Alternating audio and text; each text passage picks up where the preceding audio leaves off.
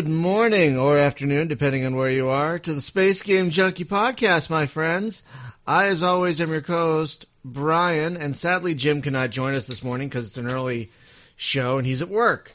But we do have a guest co-host joining us from Hamburg, Germany, a friend of the site and the show, and our resident space engineers expert, Alex Shaquille. Welcome, Alex. Good morning. It's afternoon for you, but yeah, thank you. I appreciate that. I'm with you Americans on that. Yeah, it is 6 a.m. in the morning here in Los Angeles, but that's because our guests are in. Yeah, you guys are in Prague, in the Czech Republic, which I hear is a lovely town. Never been. I've seen a lot of pictures though. Joining us from the folks at Keen Software House, we have CEO, CTO, and founder Marek Rosa. Hello, guys. Good morning. And we also have community manager and media producer Joel Wilcox, also known as Zockley. Hi, guys. Hello. Good morning. Thank you so much for joining us. Just the sad thing about this is the guy who, my co-host Hunter is the one who really wanted to have you guys on the show, and he couldn't be here. So I just wanted to throw that out. Hi, Hunter. Sorry you couldn't be here. Because he loves your game almost as much as Alex does. Definitely. Cool. And yes, we are calling from Prague. So I forgot to say, yeah, we are calling from Prague here in Czech Republic. And it's a nice place. It is. I recommend anyone visit. Yeah, I've looked at some pictures because I was like, I've seen pictures randomly throughout the years, but I just looked some up on Google, and it's really kind of gorgeous in that like older European style, you know.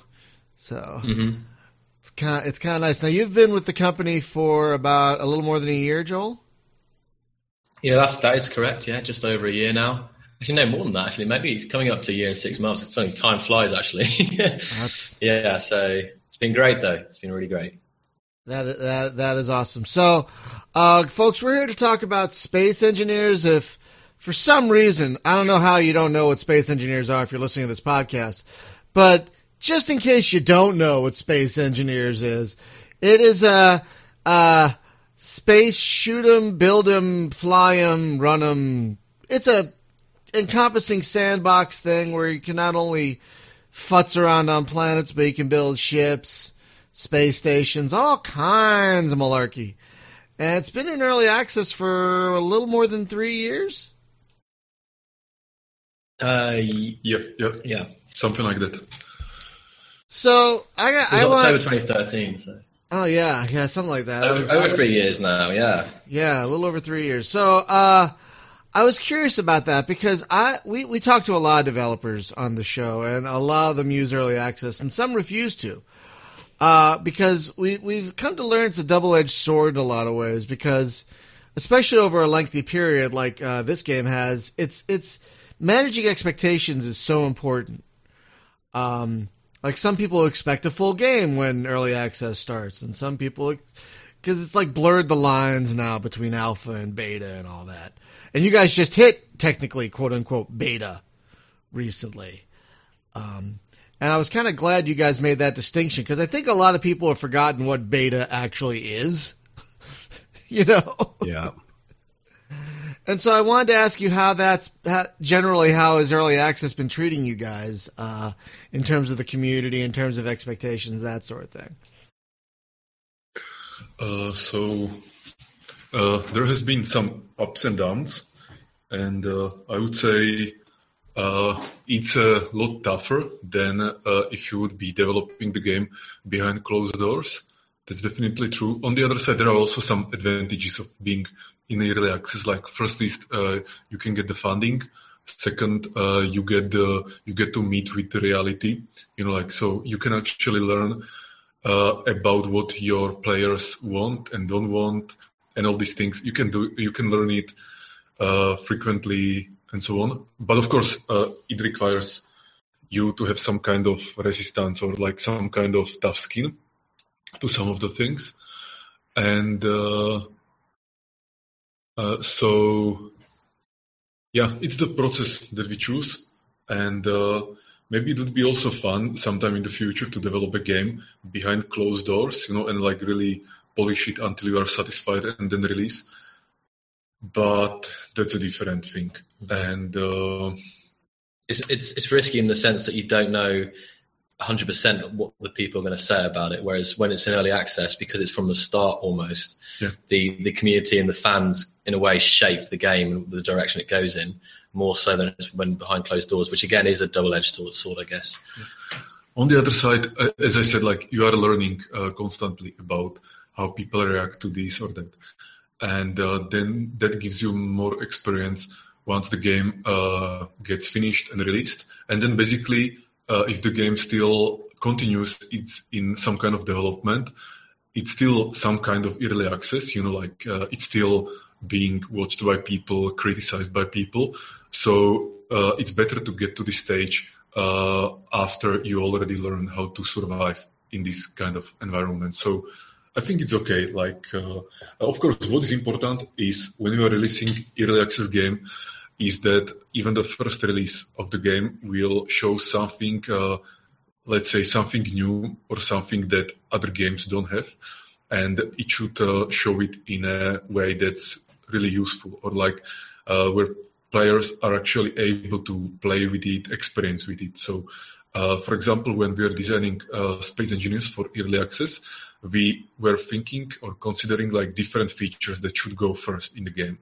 And we are let's just hypothetical scenario. Imagine that first, if we focused on multiplayer, or if we focus on actual engineering aspects that are in the game.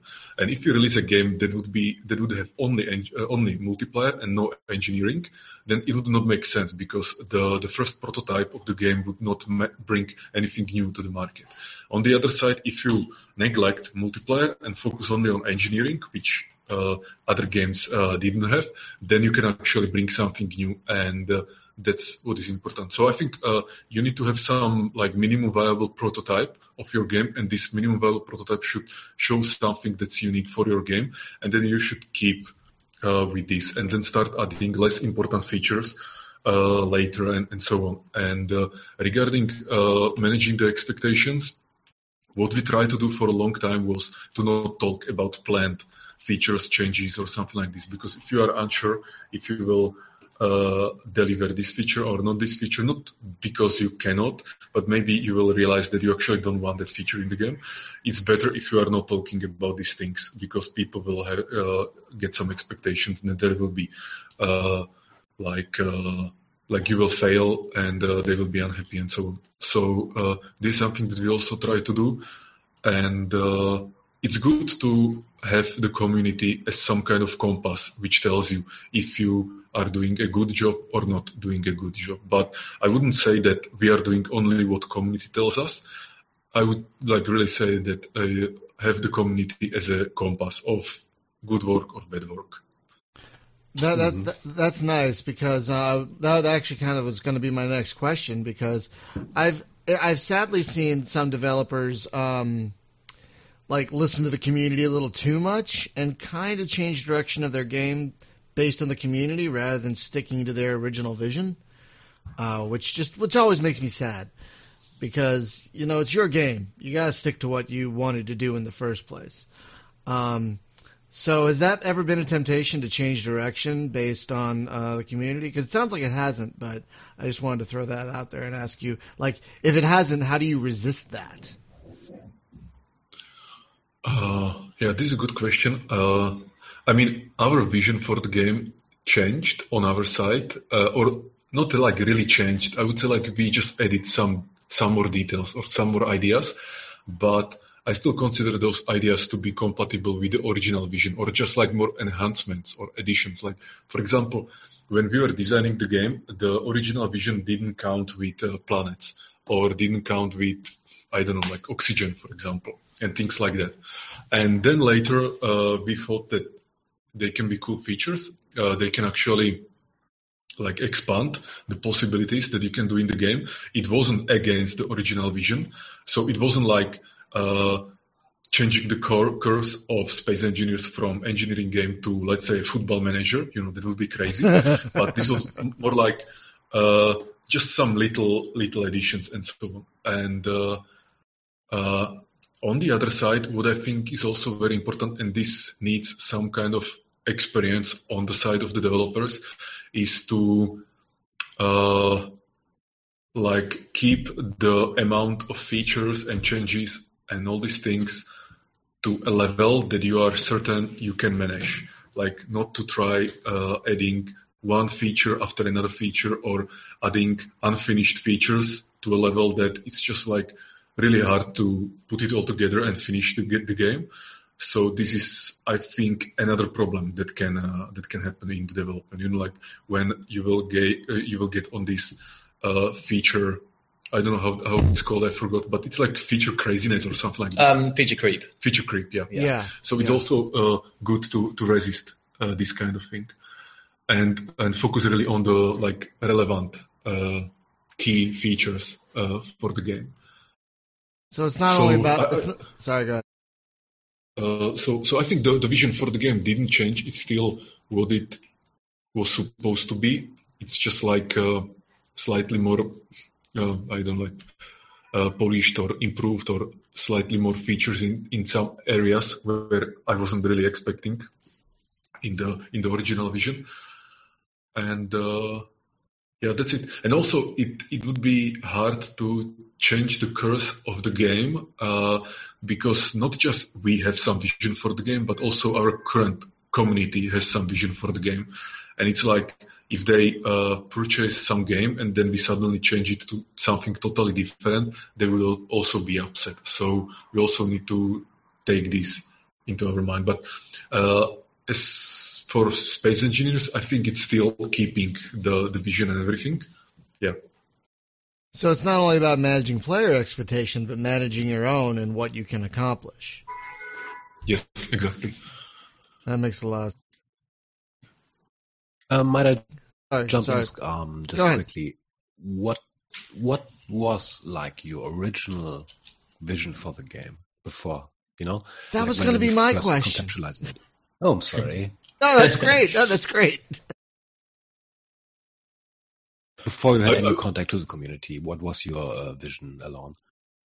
To make a game where you build spaceships, space stations, there is some realistic physics, volumetricity, and something like you are changing the environment and the creations around you, and you are doing these changes in the 3D environment around you, not in some menus or some diagrams or something like this, but actually really in the environment. Just like when you are playing with Lego, like Lego toy or Lego blocks, you're also using your hands to change something in 3D environment around you, and you can feel it like your entire brain was evolved for understanding the 3D environment. So I wanted to have the same kind of feeling that when I'm changing something or like designing, building something in Space Engineers, that I'm doing those changes like on those particular 3D locations, and I feel the volumetricity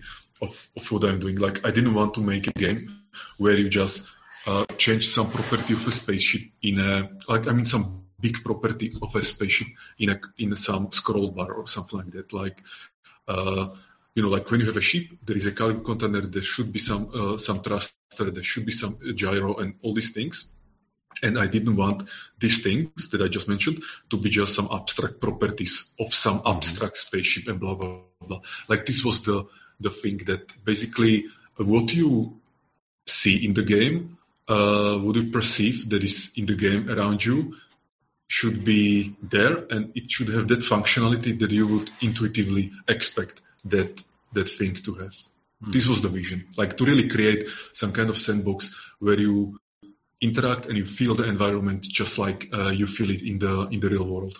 Yeah, and to me it's like, at least in my perception, that you guys were one of the first games who did that stuff. I mean, nowadays you have many competitors, I guess, who kind of copied you. At least in my perception, you were kind of the first with that idea. Yeah, that's true. yeah, they really were. But now you have at least half a dozen games like that. But yeah, they were like really the first on the scene with this open sandbox building thing, as far as I can remember. We do have a question from the chat.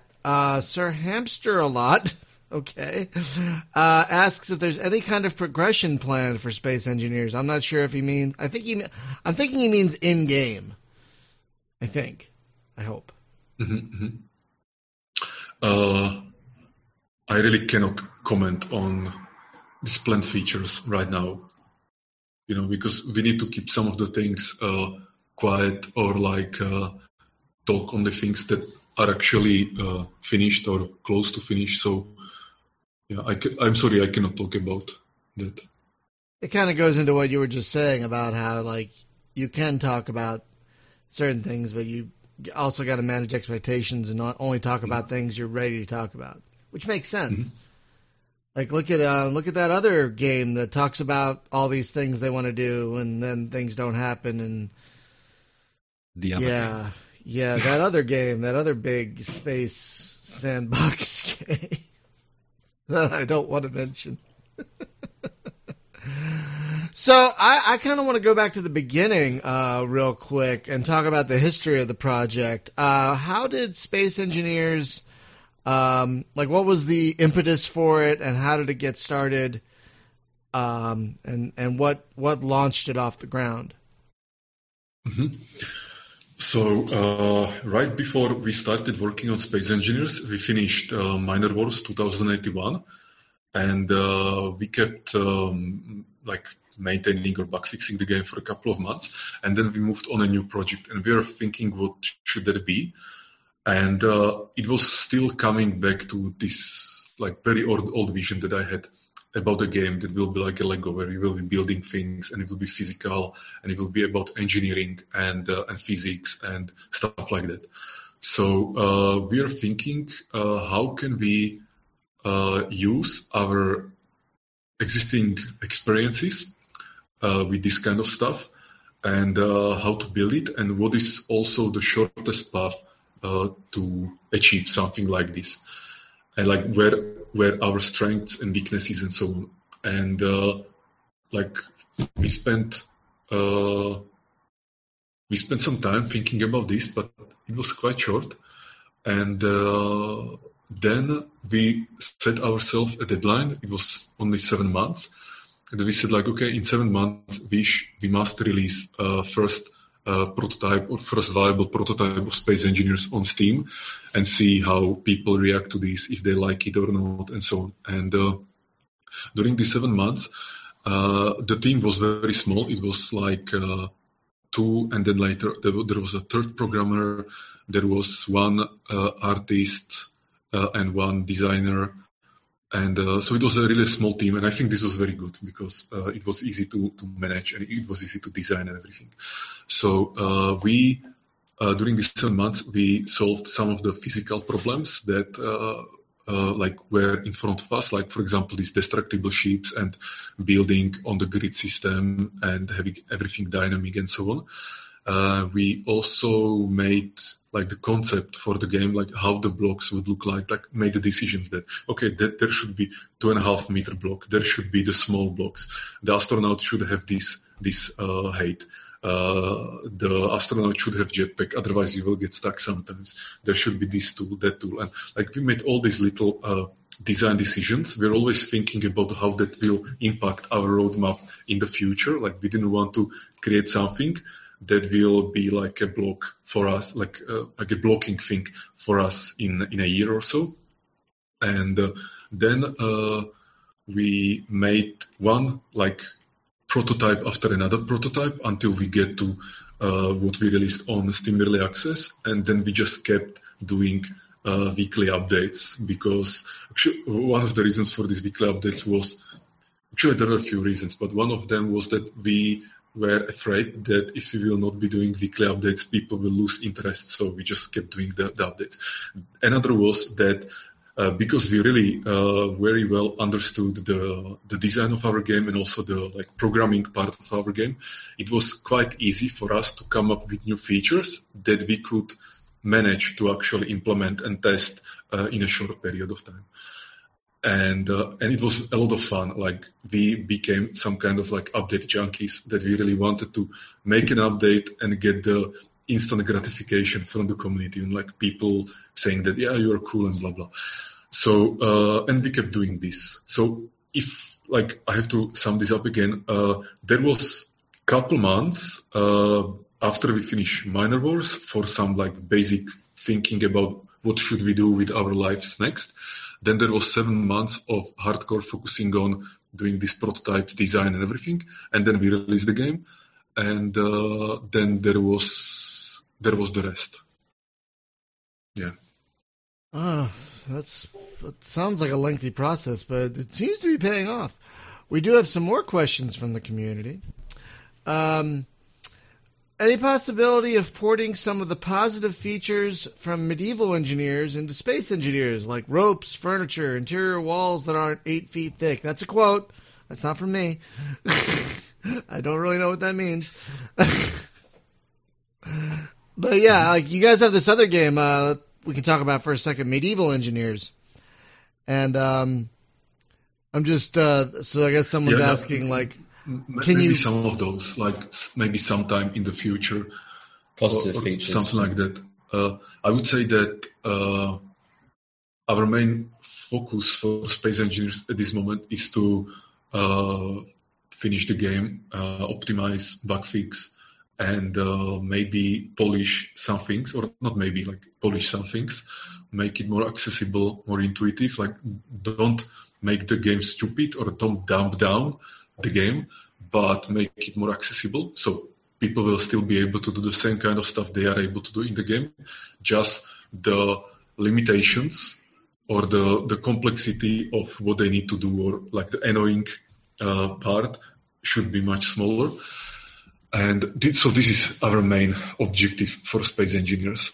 It's not really adding new features, because we really need to be careful about this. And I'm quite happy with how the team is managing this side of the development at this moment, like this feature creep versus focusing on relevant things, focusing on polishing. So I think I'm really happy with this. But since Space Engineers as a game and as a concept, and also the team proved to be successful on what they're doing, I think that the future of Space Engineers, maybe like there is more years in the future of Space Engineers that there is actually behind us, if you know what I mean. Like the game and the concept and this genre that we kind of like invented can go for years, like tens of years or maybe millions of years. And the last 3.5 years that, is the history of Space Engineers will be a small fraction of this time that is in front of us. One of the things I can just say that I know that we are working on is it's redesign the HUD to make that more intuitive to new players, because when you first load up Space Engineers, it can be very overwhelming for new players. And the HUD is one of the things that we're looking at doing. So it tells you really the most relevant information on the screen, and that's something that's being concepted at the moment. And you guys did, from what Alex told me, you guys just added a tutorial, and I was playing through it on the video yesterday. That's those missions, those missions that kind of guide you through. So that explained the HUD fairly well, at least to me. So that is nice. I did want to ask about that too, like, because those seem nicely scripted with nice goals and everything. And Jim, who's in the chat room, couldn't join us, but he's in the chat room, brings up an interesting thing. Is there going to be any kind of are you going to be able to add missions or add quests? Is it going to be completely open, or are there going to be things to do in the game? We're looking at the moment also at redesigning the starting scenarios and bringing them up to scratch. And I can't say too much about it, but we are looking into putting more goals and into survival. It's something that it's not like We don't know if it will definitely come, but it's areas that we're looking into, and we're trying to improve the survival experience for sure. That is something that we are, I guess, concepting and looking at right now. Yeah. But Joel, I think it's possible to mod the missions, right? Yeah. So people can mod the missions, create their own missions, and if not right now, but I think it should work, right? Mm-hmm. Yeah. And the guys are going to update the guides. Yeah, all the guides, the guidelines for how to do this. So that should also help this process. Yeah, that's something I'm very interested in. Like, you can basically design your own campaigns, more or less. I experimented a little bit with that. And there are some on the workshop. So somebody recreated the Martian scenario, for example, and it works really well. So you can basically, this is what I'm very interested in, that you theoretically in the future can make your own game in there. That's very interesting to me. Yeah. Okay, we have a couple more. The campaign was received. The editorial campaign was received really well. I think we were really happy to see just the amount of positive feedback we got on that. People were really, blown away by the storytelling potential in Space Engineers, and it's just really great to see. And I know our designers were happy with that too. Okay, we have a couple more questions from the community. For the community. Hey, guys. First off, what are the recommended hardware requirements? I mean, I know you have this on the Steam page, but someone asked this, so I thought I would relay it. Because this gentleman only gets 13 frames per second. I mean, friend, it is early access, so it's not fully optimized yet, let's be honest. But yeah, do you guys have if you were building a rig to play this game, what would you put in it? Joel, maybe you can answer. Well, that's a hard one, because if I was building a rig right now, I would build it to to the max. But if you're talking on a budget and trying to run it the best, but at a reasonable cost. But then I would probably build a 1070 in there, and an i7 as well. Just an i7. This is for recommended, I mean, i5s are fine as well and lower. But if I was building a system today, it would probably be, I guess, one of those new Broadwells are just coming out, and we get to see about. I mean, AMD then this year could be their year, but at the moment, like today, it would probably be i7 and 1070. That sounds reasonable. Okay, and another question. This says specifically for Merrick, but I guess either of you guys can answer. How does your idea of the future of multiplayers in Space Engineers look? How many players should be supported, and how will it look like in your idea? That's me reading that verbatim. So I guess the question is, right now, I guess one of the larger complaints about Space Engineers is multiplayer isn't perfect yet. I mean, you clearly say it's still an alpha on the Steam page. You clearly say it's still a work in progress. But that seems to be one of the issues people have is with syncing and stuff like that. So how is the multiplayer coming along, and what are the next optimizations you could talk about for multiplayer? Mm-hmm. So regarding multiplayer, there has been a lot of effort and a big project on our side in last, it started 5 months ago. I made an internal challenge in the team. I offered some money prize to a team that will deliver good multiplayer for Space Engineers. And the result of this was just before the Christmas. And this new multiplier then got to Space Engineers, and I think it improved the multiplayer experience in Space Engineers a lot. There is probably still some little things they need to fine-tune, but I would say that, at least from my perspective, that as multiplayer used to be the main point for complaining for people, my feeling is that it's not anymore.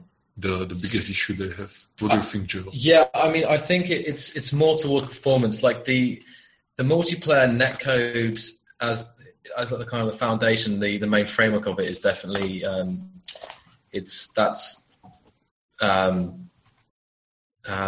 do I word this? All I know is that there are more optimizations and tweaks to the multiplayer itself, but mainly to the render and to also improving multi-threading and stuff like that. So it's some of the issues that people are running into today aren't actually necessarily to do with the netcode. It's just the general performance of the game. And so yeah, there will be there's still a good number of optimizations still to come in the coming months. Yeah, I noticed a lot of improvement in the last couple of updates with the synchronization and stuff. That's good. That's good to hear. Mm-hmm. Sorry. So I'm still waking up. Please forgive me. I'm still. So I noticed because I was playing with the workshop a little bit. It seems like people just love making stuff for your game, and you've made that pretty easy with Steam Workshop integration.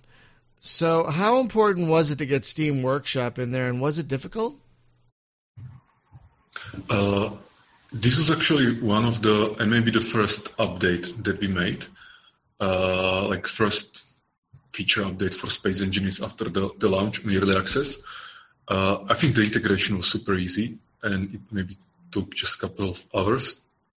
And just the basic integration, like it was possible to upload and download worlds. I'm not talking about modding and things like this. Those we added later.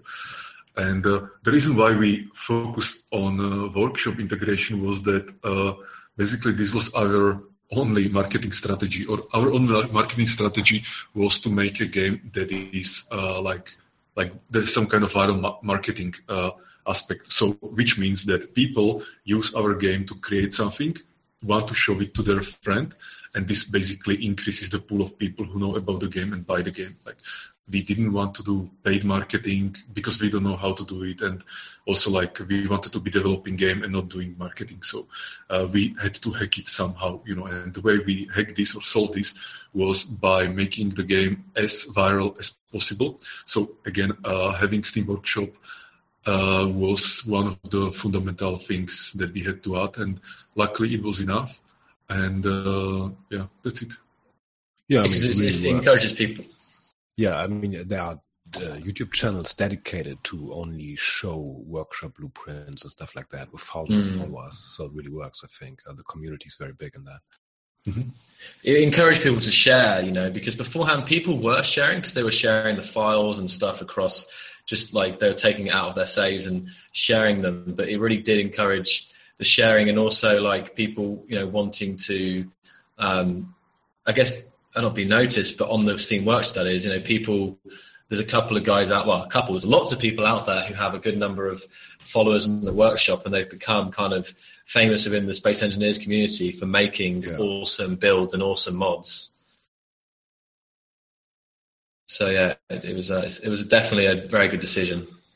Yeah. Possibly one of the main, the best decision with the space. It's pretty awesome. We have someone in the Twitch chat saying that making blueprints is the game for them. Like, that is the game. That is how they play the game, apparently, is making blueprints. Mm-hmm.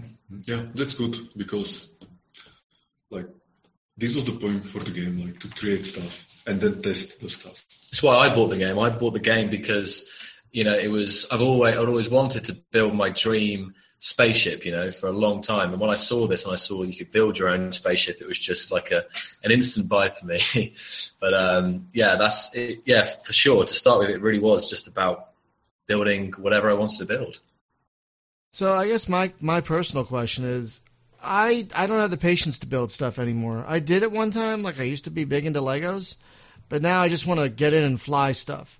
So for someone like me, how do you make a game like Space Engineers appeal to someone like me who just wants to diddle around with stuff that's already been built? Sorry, say that one again, man. Sorry, I don't know if I cut out. I drifted for a second. I'm not big into building stuff. I was saying I don't have patience for it anymore. So how do you make a game like Space Engineers appeal to someone like me who just wants to run around and fly stuff or kill stuff or what have you? Like, well, I'm trying to work out how much I can say. I get that's a weird question, and I know you guys just had this tutorial. But I'm just kind of wondering if and people can create quests and stuff. Sorry, go ahead. Well, yeah, one of the things is definitely encouraging the campaign, people to create their own campaigns and scenarios. And I think we might be looking at getting our designers to make some multiplayer scenarios. They're nothing crazy, but just something for people to like join and fight each other or something like that. Because there is space for people who don't enjoy building, for sure. You can, play through a campaign, or you can just load into a scenario with your friends and, have ship battles, or even ground battles. So there is definitely space for people who aren't just into building, and it'd be great if we could encourage that more through the use of campaign tools and visual scripting. Yeah, I just was about to say that's kind of where I see the future for people who don't want to build. So you can basically build a scenario where, I don't know, you make two sides, one the Empire, one the Rebellion, and you have pre-made ships in there and some winning conditions, and then you just play it like any other game, basically. See, that's where I would want to come in. Is just give me something to kill. That's where my gaming sensibilities seem to be nowadays. I don't want to build crap or crafting. I don't understand crafting. Sorry, I can go on a rant about that for a million years. But I just want to get a gun or get a ship and kill. Just kill. Not really kill. But, Well, there's, there tends to be there are players who just like building ships, and so some people aren't into survival at all, and that's fine because the game... people can happily build their ships and take blueprints. And there's the people who play survival, and they're not so into designing crazy ships, just ships that'll do the job. But no, it would be good if we can find more ways to include people who do just want to go, action. Well, here's kind of these pre-made scenarios, be that by us or by the community, and maybe we could encourage the use of that by promoting player-made scenarios more so in game. That is, I've just an idea off the top of my head. Maybe we could do where every month there's a scenario from the workshop that we put into the game by default. If you know what I mean. So for like a month, there's someone from the community made it, and it's there, and then the next month we'll choose another one, but everyone will have access to it, and they don't have to subscribe to anything. So that's just an idea that popped into my head. But yeah, and trying to encourage people to make scenarios, but then once that's there, that also encourages people who aren't into building and making ships and survival to have some fun. That brings up kind of an interesting point, because Jason Hartgrave on YouTube said that he thinks you guys should get some sci-fi writers and create custom content. Is there any kind of, and you don't have to go into detail, but is there any kind of simple story mode that'll be part of the default of Space Engineers? Like this tutorial feels kind of something like that, where you kind of have goals to get off the ship and to get to the planet and stuff like that. So is there any kind of story in the universe that's going to be planned for the game, or is it just sandbox, you guys make it, we'll put it in there, that sort of thing? I think all I'll say is that there's nothing, we've got these ideas going around, and like I said earlier, it was really great to see that the community really did make it clear that they want to see more story-based content in the Space Engineers universe, and it's something for us to think about for sure. And yeah, who knows?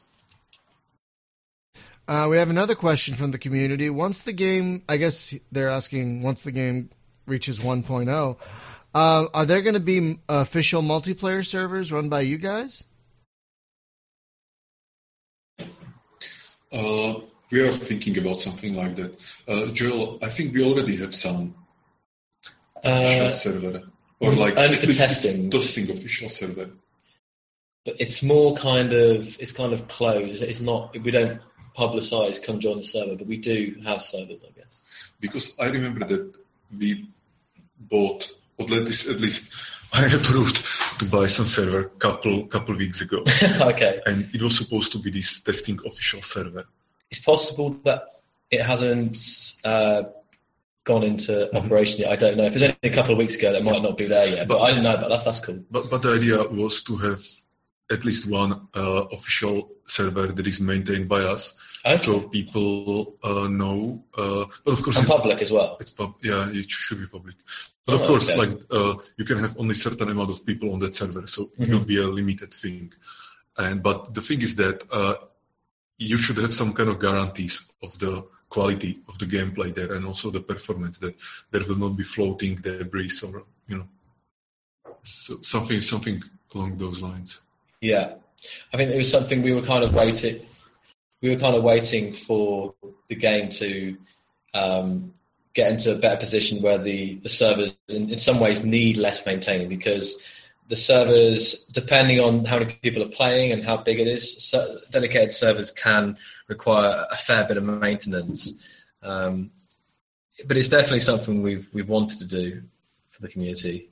And because it was about that, it was being able to have servers where people could come and play and have assured, have a good time. That was and good performance and stuff. Yeah. So there's been a lot of talk about multiplayer, which I know people love, but I'm much more of a single player type of guy.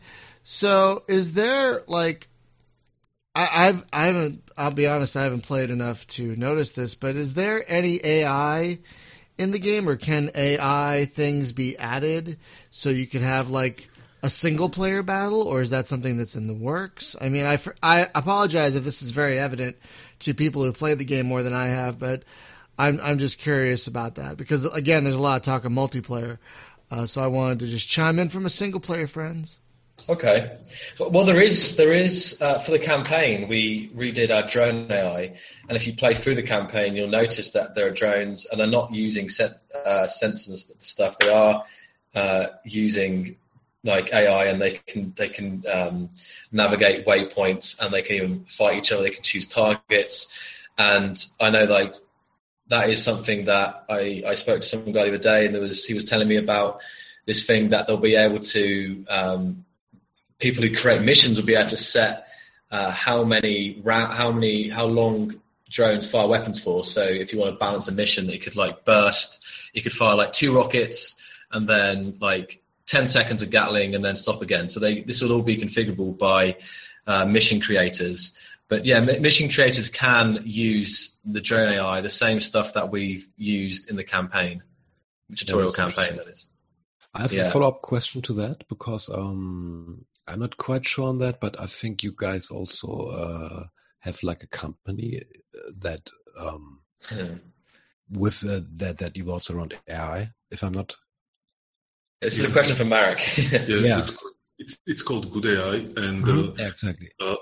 At this moment, it's not like a company that really makes a business.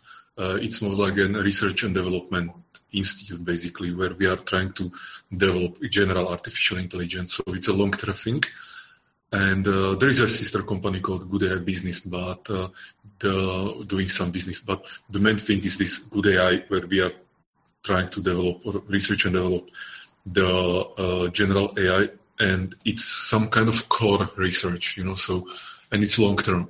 So, because we are really going after the human level artificial intelligence. So it will take some time, and at this moment, it will not be practical to try to use some of the prototypes that we have in our games, because basically the type of problems or the skills that our AI has will not be enough to make funny or entertaining opponents in the game. It will not be funny to train them and so on. So we need to develop some better AI algorithms and train them on something useful, and then maybe they can be integrated in some games. Gotcha. So we have a question from our co-host who's in the chat. I'm going to build upon it. He was asking if you guys have seen Dual Universe and what your thoughts about that are. But do you guys also keep tabs on other similar projects to yours and see what they're doing? Like, damn it, we should have had that idea and stuff like that. Are you guys too busy with your own thing to even bother keeping track of anyone else? I think we usually know about some, like a new player in this field. And I have noticed Dual Universe. I like the videos that they make. I think they are very good at presenting what is in their game. On the other side, when I look on all these kind of competitors, I don't think they have, or they are like close to the amount of engineering and physical features that we have in our game. And like some games may be better in some slight small area, but then they don't have the planets, they don't have the traveling, they don't have such complexity in the engineering part and so on. And so I still think that we don't need to be looking on our games and trying to clone or steal their ideas, because we prefer to be the leaders in this, like to be implementing our own ideas and showing the others where they can go, so then they can clone us after 2 years. But again, like we prefer to be the leaders, and not the followers. Oh, that's totally fair. I wasn't suggesting you were going to be followers. I was just curious if you guys pay attention, because it's kind of interesting. Like in the space in general. Like when I started the blog in 2011, there was like nothing coming out, and now there's a billion Suddenly, things. Bam, yeah. Now there's a billion. I mean, it's wonderful. It's a great time to be a space gear, but holy crap! How are we supposed to keep track of everything? I think there's more to come. I think in this year 2017. You think back with the kind of zombie survival game craze there was 2 or 3 years ago now. Oh, more God, so. Yeah. But with DayZ, when was that? 2012. I lose track of it when the DayZ mod kind of kickstarted loads of stuff. I feel like this year we'll probably see another couple of games similar in style to Space Engineers, and that. Well, it wouldn't surprise me. I don't know for sure, but it wouldn't surprise me. There's still some more. There's still plenty more life in that area, I think. It's kind of amazing. I mean, to see not only like, it's kind of interesting too, because your game has kind of grown along with the genre in the last few years. Like, it really kind of kickstarted. I didn't really mean to use that word, but it kind of kickstarted with Star Citizen. I shouldn't even mention that name. But back in 2012, and then you guys hit in 2013, and then since then it's just been like ballooning. It's kind of fascinating to watch the industry, this genre especially, just. So I did want to ask something similar along those lines. With more and more games coming out, like, I don't know if you saw, but there was an article that said that about 6,000 games came out on Steam last year, which is more than, like, I think all the previous years combined. So with that much, and it's not all direct competition, but it's competition for the eyes, for visibility. How do you try and maintain discoverability with all that other flotsam and jetsam going on around you? Mm-hmm. I think the only answer is to always be trying to make the best game. And I think this is the only thing that we can do. And many of these games, like of these 6,000 games, I think most of them are like crap. I don't want to be. Most of them are crap. Most of them are like visual novels and mobile ports and just a bunch of garbage. Yeah, no. I am not afraid to yourself how many games you bought this year. I probably bought fewer games this year than I have in any year, because there's just I already own so much shit. I just, you know what I mean? And I think the sales of Space Engineers are more or less stable over the years, and so it looks like there is also like a constant stream of new players, new customers coming to Steam, coming to PC. So that's also a good thing. Yeah.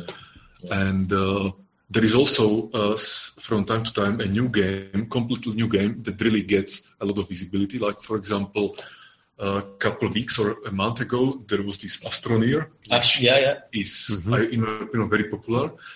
So you can always have a game, like a new game, that will come and will just take people's attention. It's not like it's too overcrowded. I think it's always like if you have a good game, let's say a unique game, you still get can make money and be visible. So I think it's okay. Like it's okay. Well, we have another question from the community. And again, folks, I appreciate you asking all these questions in the chats, the various, I'm monitoring like 3 different chat rooms. But I appreciate you all asking all these questions in chats. It helps because I'm not super knowledgeable on the game. So thank you. Will there be hunger and thirst in the game at all? I guess they mean the survival mode. Is that something that you have any intention to implement?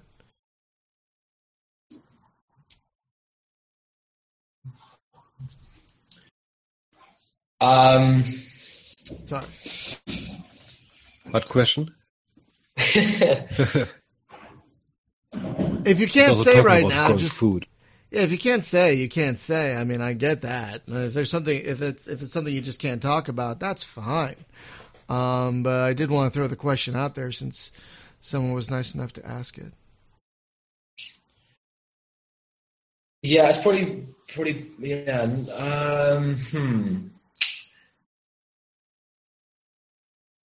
Yeah, it's probably best if I don't say anything about that now. Yeah. All right. Yeah, it's a tough one. Totally fair. Totally fair. I mean, you guys are in flux. It's still in early access.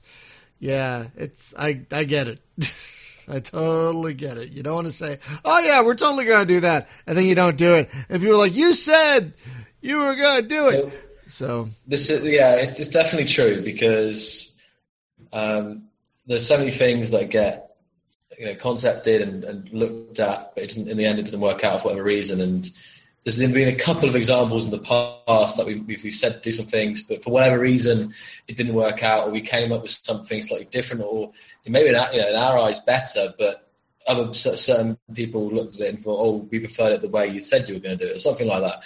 So this is again coming back to the early access thing. One of the disadvantages of being so open about it is there's a lot of opinions, and it's kind of impossible to please everybody. But so you have to be careful about like what we say when we're not 100% on stuff. Just do your next game behind closed doors, because I was going to say earlier, it's actually refreshing when a game just comes out these days. You know what I mean? Like no early access. It's just, it's out. That's so quaint. That's adorable. Yeah, I think in some ways it's shifting towards that again. I feel like some people, there's a couple of games. I mean, some of the games, I think even Astroneer wasn't. It did just. Is it on early access Astroneer? Or is it come out as a full release? I can't remember. I don't remember either. I'll have to look.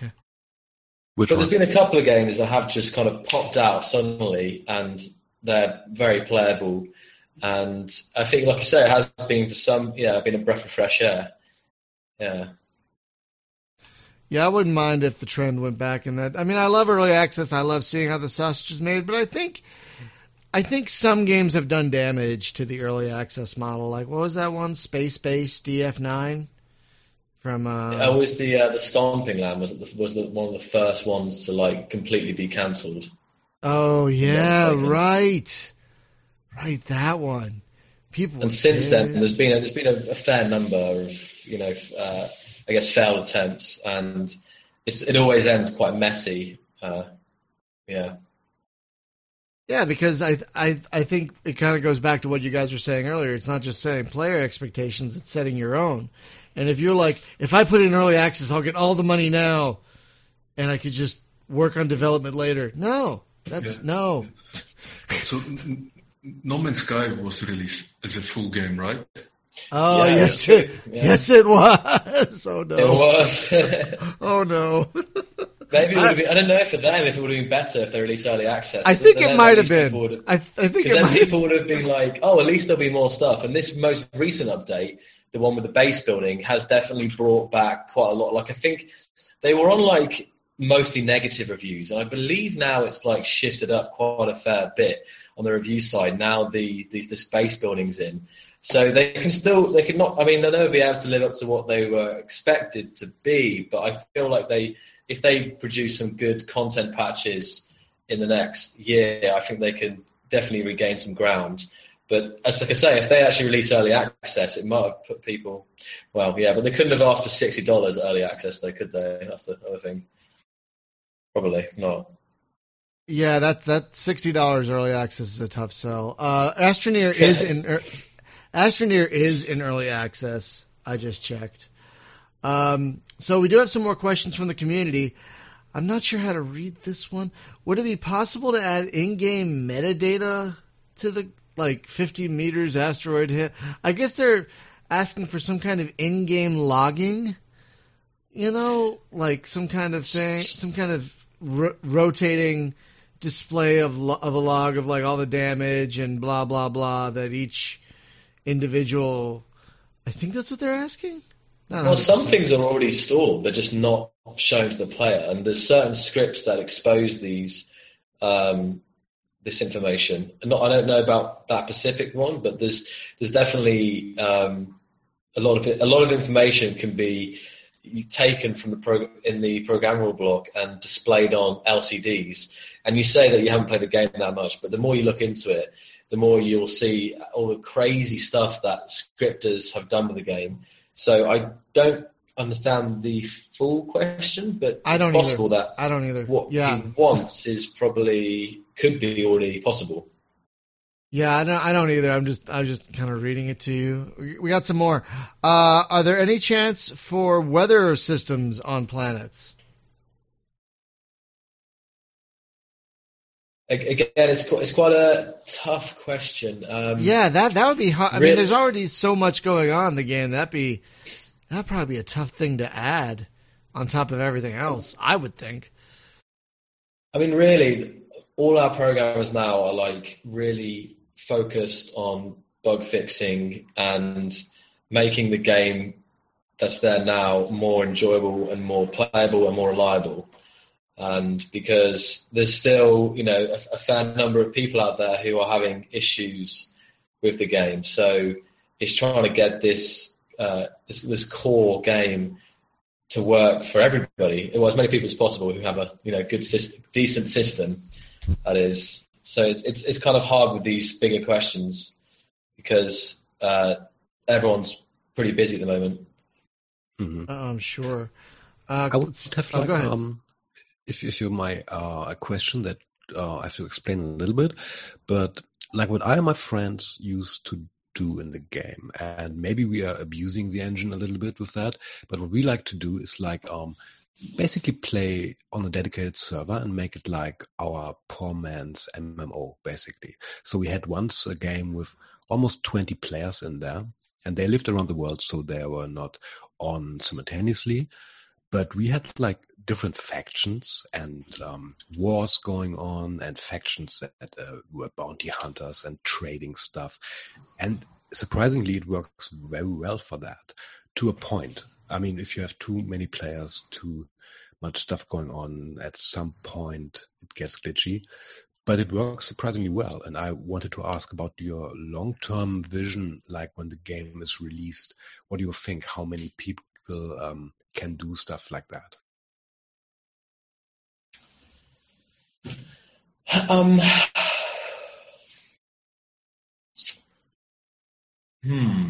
Like for how many players would it be possible to be in a session? And in a session, It's a tough one, and I think in a sense it would always be dependent on the server configuration and the server hardware. And still, we were trying to optimize as best as possible and to try and remove any kind of bottleneck, as many bottlenecks as possible from the software side. So it means that, if you've, in a couple of years' time when there's even more powerful servers that are more affordable as well, people will be able to have more people and further away and bigger worlds and stuff. So that's, I guess, in terms of a number, it's kind of hard to give a number, actually, of how many players, because it is a lot of it quite dependent on the server and the network specifications. Mm-hmm. And like a little follow-up to that is, like if you play on a dedicated server, which is online 24/7, and so you have to sleep at some point, and if you have different factions going on and stuff, so do you plan anything for, I don't know, to protect your buildings while you're gone, stuff like that? You know what I mean? Any systems? I know. I don't know if that's something. I don't think that's something we've really thought about too much, because ideally, if you've got a base, I guess it's ideally it's about hiding it and not having an antenna, or setting up defenses, or even having allies who can defend them when you're offline. In terms of offline protection, it's a good question, actually. But I'm not sure what our designers think about that, actually. Yeah. So at the moment, hiding would be the game you have to play. When we hiding and fortifying your bases. Yeah. So in one game, we had actually a faction of players who specialized in trading, because the other factions hid their bases, so this third faction could trade between them and stuff like that. That was kind of interesting. And actually, one of my I have to admit that one of my coolest gaming experiences in my life, I think. This one game we played with 20 people was very engaging, and because everything was hand-built by everyone, and it was but almost like a normal game where you have stuff going on, really, and really interesting. That sounds great. Sounds like you've had some really good experiences on dedicated servers, having walls and all kinds of stuff, yeah. I mean, there are glitches and stuff like that too, if too many players are online and stuff. But for the most part, it worked. Yeah, that's good. Good to hear. All right, some more questions from the chat. We got like 4 in the queue right now. I don't know how you would... Okay. Any chance of female space engineers? I don't know how you would tell one way or another under the spacesuit, but that... I don't know. I mean... Well, the reason is now because you can, if you press J, you can actually up your visor so you can see it's the. Oh. Yes, that's why.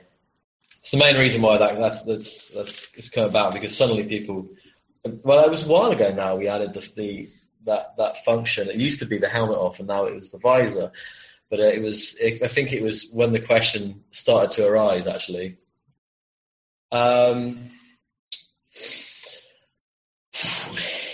It's definitely it's because it was also in medieval engineers. There's a female astronaut, and it was another reason why people have more recently been asking for it.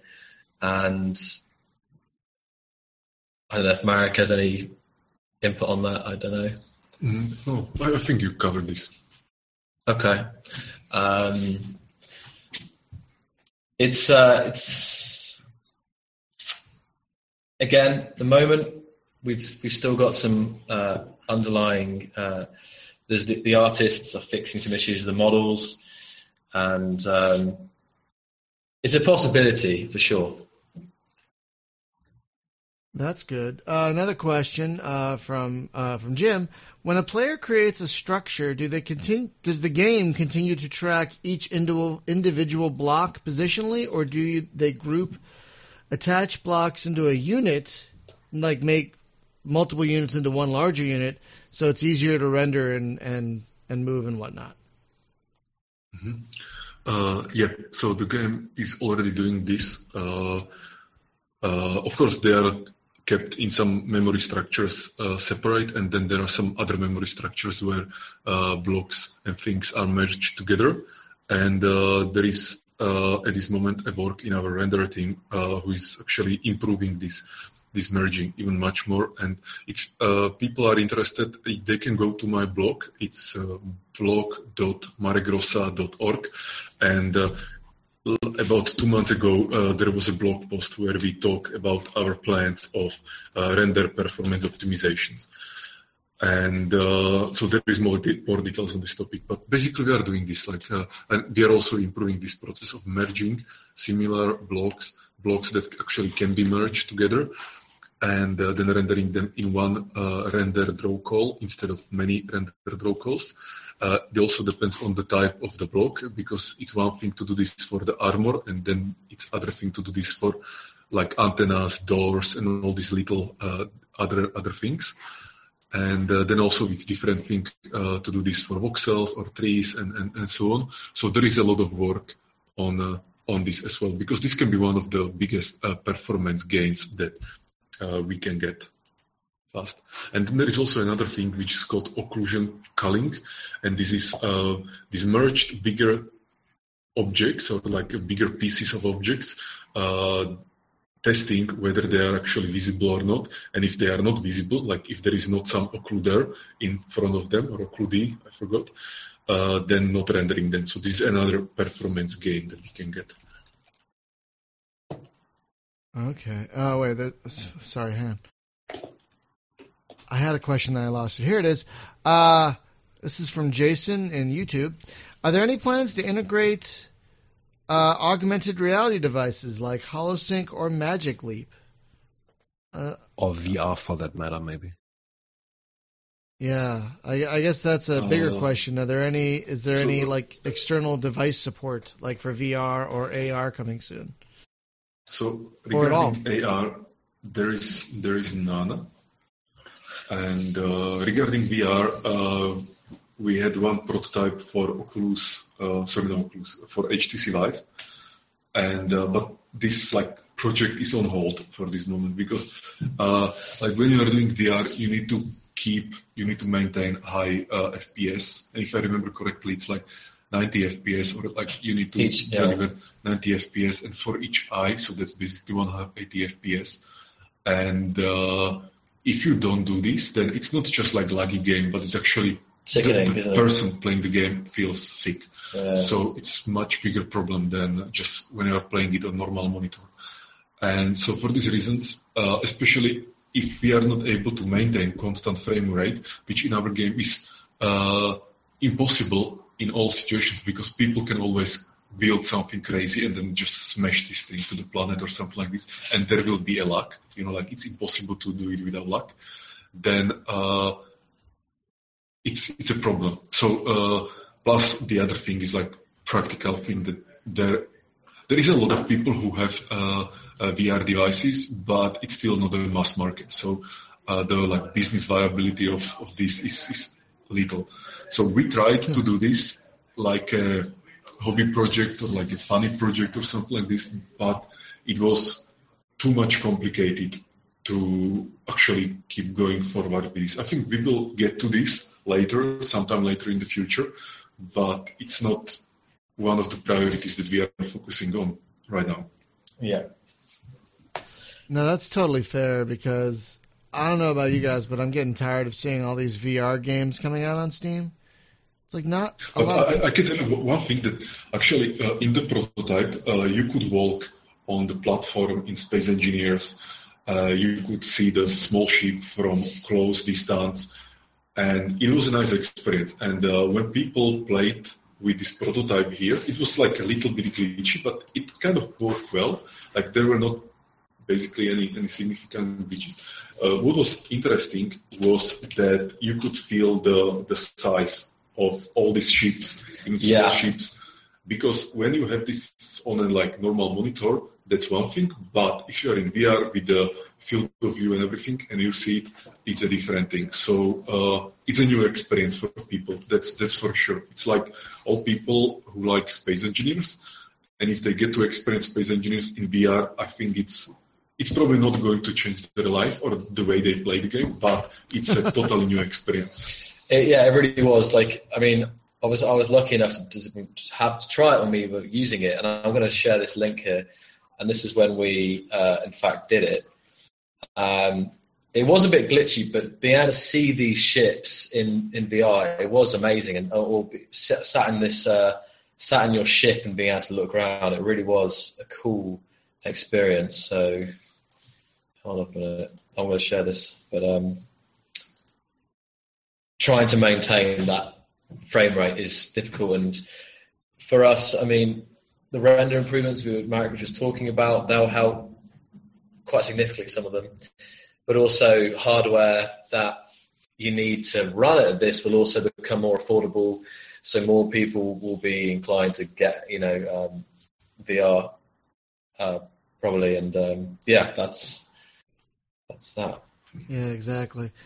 So I hate to say this, but I got to start wrapping up because I got to get to work. So I just have a couple final questions. Unless, Alex, you have any before we wrap up. We'll go on. What would you say are some of the big to-dos on your to-do list coming up in the next maybe update or two that people can look forward to over the coming months? The new HUD is one of them. I'm pretty confident that will make a significant change for everyone, both old players and new, because it won't be cluttered, it'll be more intuitive, and it will just look cleaner, and because the new blocks are being redone and they look great and they're high quality, so now the HUD will hopefully be one that also matches that. So that's one of the things relatively soon. No date, of course, but not too far. And also improvements to survival gameplay. And I can't say what exactly those will be yet, but we are looking at making the experience better. So, yeah. I'm sure people will look forward to that because people love survival in games. People love survival mode. I don't get it. I survive every day in real life. I don't want to do it in a video game too. I just want to kill things, like I said. But yeah, people love worrying about food in a game. I don't get it, but all right. And my final question, I try to ask this of everyone. Besides your game, what are you guys playing right now, if anything? Yeah, Joe, you can answer. Okay, myself, I play quite a fair amount of Star Citizen and Kerbal Space Program. I love me some space games, so that's what good kind of answers. stuff I play. Good and answers. Also, I guess in the last couple months, Dreadnought as well. That was a lot of fun as well. So they're probably the main ones. There's probably a couple of us in there a little bit, but they're the main ones that I play aside from our games. Yeah. So for me, I don't play many games these days, and so let me think what I played in last year. I think the new Wolfenstein.